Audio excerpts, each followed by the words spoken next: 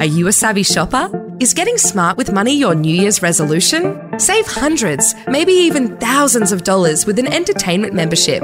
Enjoy 12 months of savings on dining, travel, activities, shopping and more. Plus, your membership supports Vision Australia Radio, a not-for-profit essential service to Australians living with blindness or low vision. Visit varadio.org/save and start saving. varadio.org/save. It is Radiothon time and we're asking people or our listeners to be a good listener. And speaking of good listeners, I'm speaking to one right now, Sheila Blanchfield. Thank you so much for your time today, Sheila. No problem, Stella. Can you tell us a little bit about yourself? I'm very much a senior person now.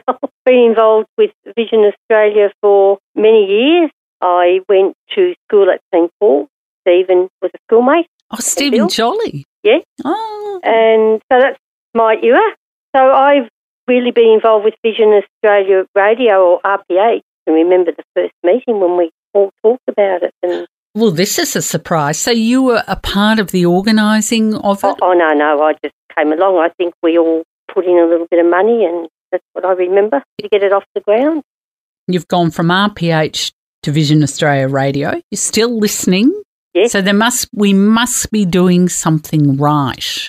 Well, it survived very well over the years, of course, and situations have changed because in those days it was really only a few hours a night, and Neville Kerr was running Horizons. I think I remember on a Sunday night we'd listen to that, and it would be probably from about 7 till 11 or 10 o'clock at night, and that was as much. The licence just allowed that to happen, and then it extended, and then got involved with probably the Association for the Blind at the time, and then gradually things improved and licences got better and moved to Kooyong. So it's gone on from there, and we were able to get many, many volunteers. With really interesting how things have changed, and the technology has allowed it to be a lot better in many ways. And now it's on digital radio and the web and everything. Through all those changes, and they still do some of the readings live to air. Yes. But the way you listened hasn't really changed because you still listen to the radio.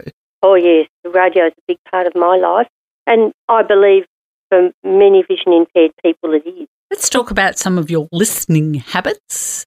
Have the programs that you listen to changed over the years? Did you once listen to one program and think, I'm not interested in that anymore and moved on to another program? Or are you loyal to a particular type of program?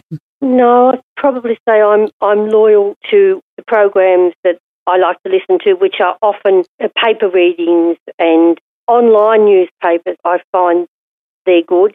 I quite like having lunch and listening to the afternoon show, and they do different things on different days, different sorts of readings. I'm always discovering something that's a bit different too. I discovered the other day that they were reading the Reader's Digest. Yeah, I'm sure even at night there would be things that perhaps when we're watching TV or listening to the football or something.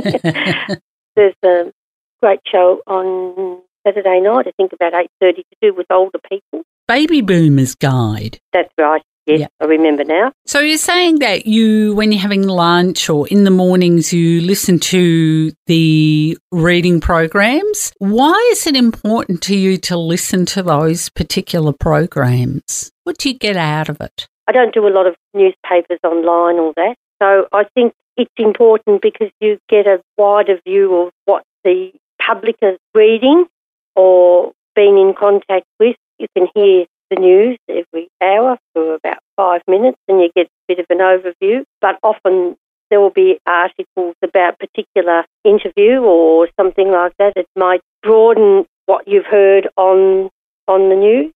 And what about perennial favourite shows? What about some sort of specialty programs? Are there any that you enjoy listening to?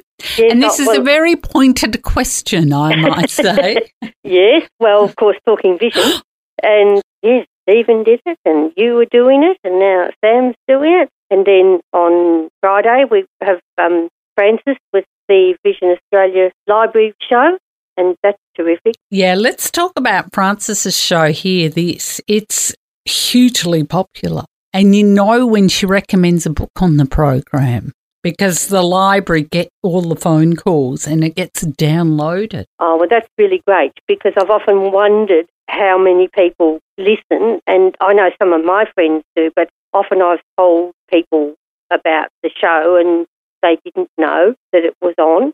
If the library's getting feedback like that, that's really good. It's just a wonderful, lovely, lovely person. I'll try not to take that personally. No, don't. So are you. She's pretty great. I had a little listen the other day. There's a new show on, and it was for the children. And Happy Pants. Yeah, at 10 o'clock on Saturday morning, and I'd just come home, and I thought, I'll have a bit of a listen to that. And they were doing stretching and things, and I thought, have a go at that. And at one stage he said, put your hands behind your back and then reach right up to your shoulders. Oh, I don't think I can do that. Might have been all right when I was 10. But, it was really good. I was quite impressed. I could just tell that they've put a lot of work in. What do you get out of listening to something like Talking Vision? What does it mean for you to have programs like Talking Vision and hear this? From my point of view, I feel that it really is amazing what the younger people are doing now, the experience they have of life, and technology has made a huge difference. And if you hear interviews with young people going for jobs and they're getting positions that in many ways we didn't have the opportunity to have, or they weren't there. And I know it's a lot more difficult to get jobs these days, but certainly the younger people are just going gangbusters and doing some wonderful things, really. It's terrific to hear that. Do you know other people who listen to Vision Australia Radio and listen to the same programs that you do? And do you have conversations about the programs? Well, I think a lot of people listen to the three that I've mentioned. I know we talk about those programs a bit, but I think a lot of people listen to different things and they have different ways of listening, particularly with the podcast and everything. You don't necessarily have to listen when the show is on. And the library often puts different podcasts. They're available on people's bookshelves and that sort of thing, so they can listen at any time. Sheila, it's been an absolute pleasure talking to you today. I could talk to you for the rest of the afternoon, but I'm sure you've got better things to do. And thank you very much for being a good listener and sharing your listening stories with us Stella. today. Thanks very much. Are you a savvy shopper? Is getting smart with money your New Year's resolution? Save hundreds, maybe even thousands of dollars with an entertainment membership. Enjoy 12 months of savings on dining, travel, activities, shopping and more. Plus, your membership supports Vision Australia Radio, a not-for-profit essential service to Australians living with blindness or low vision. Visit varadio.org/save and start saving. varadio.org/save.